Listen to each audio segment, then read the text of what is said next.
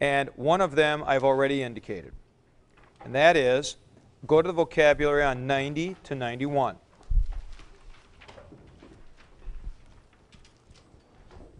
I've already indicated that the verb ginomai, the second word, works just like aimi, the third word. Ginomai, genesamai, egenomein, it's a deponent. And then, oddly enough, there's an aorist passive. And how the heck can you have a passive of an intransitive verb? I don't know. And it's hard to determine what that sixth principal part actually does that is different from the third principal part. Here is my observation, Matthew. I think in usage, the sixth principal part tends to be used by authors a little bit more than the third if you want to have the I was proved to be meaning, with egenomein meaning I became or something like that. But I wouldn't be sure of that at all. So it's, for some reason, they felt that it was possible to actually use a sixth principal part of ginomai, and it does occur so that principal part 6 and 3 are basically equivalents. Sort of stylistic differences. Who is they? You said they. Authors. Authors. The Bible? Yes. Okay. Yeah. Yeah. You will see the third principal part or you will see the sixth principal part. I would have to say, Wendell, that the ones who are being more classically oriented will tend to use the third principal part. Yeah. Mm-hmm. One more thing, then we take your questions. Page 92. Sentence D, E1D. Last line. Apistoi. I want to comment on that form. Take a look at the vocabulary. Pistos. It's about 6 from the end. Pistos means faithful. Greek in negating uses the so-called alpha privative.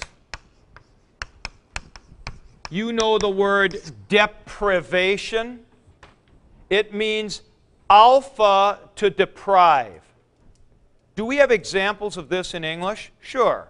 Atheist, atypical, amoral, anomaly, asynchronous. All those kinds of words, the a is an alpha privative. Now you'll notice with the kinds of words that I used, like atypical, asynchronous, anomaly, those are all kind of technical words. What did Latin do?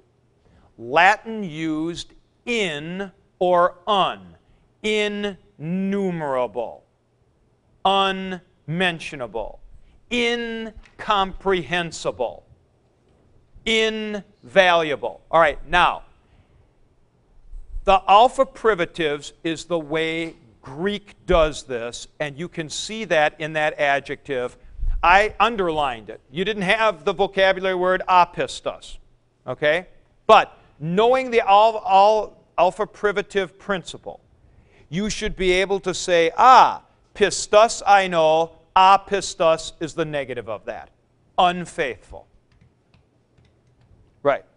And by the way, the alpha privatives are interesting in this. They always have a recessive accent.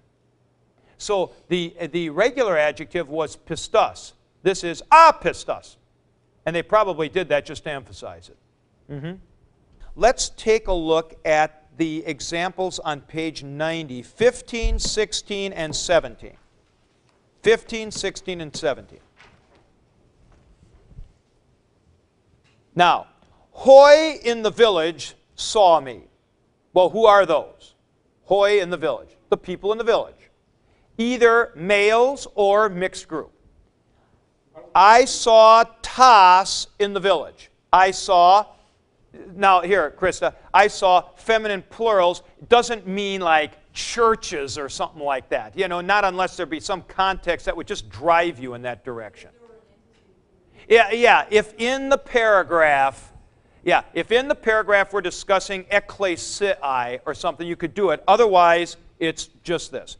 And then, 17, I saw ta in the boat. It's not going to be the children in the boat unless you have a whole discussion of children in front of that, or sheep, or something like that. Otherwise, it's the stuff in the boat, the things in the boat. Right. Now, I'm going to put up something very specific here to try to forestall a problem that you might have in the exercises. I'm going to specifically put these up next to each other. We're going to use I saw. I saw.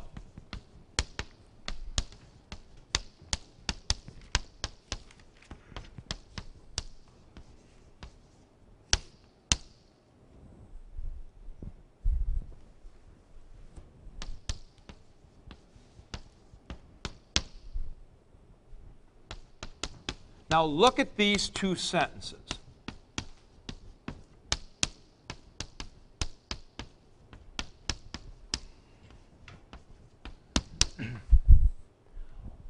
What is the difference? You have had the lower one many times. The upper one is the new lesson. You'll do fine with that. When I start mixing them together, about half the class is going to go out to lunch. All right? Pat, can you do either one? Can I do either one? Either one. I saw. Well, tell me which one you're doing. Oh, yeah. They look like this. I think they're the same. No, they're not the same. Okay. They're not the same.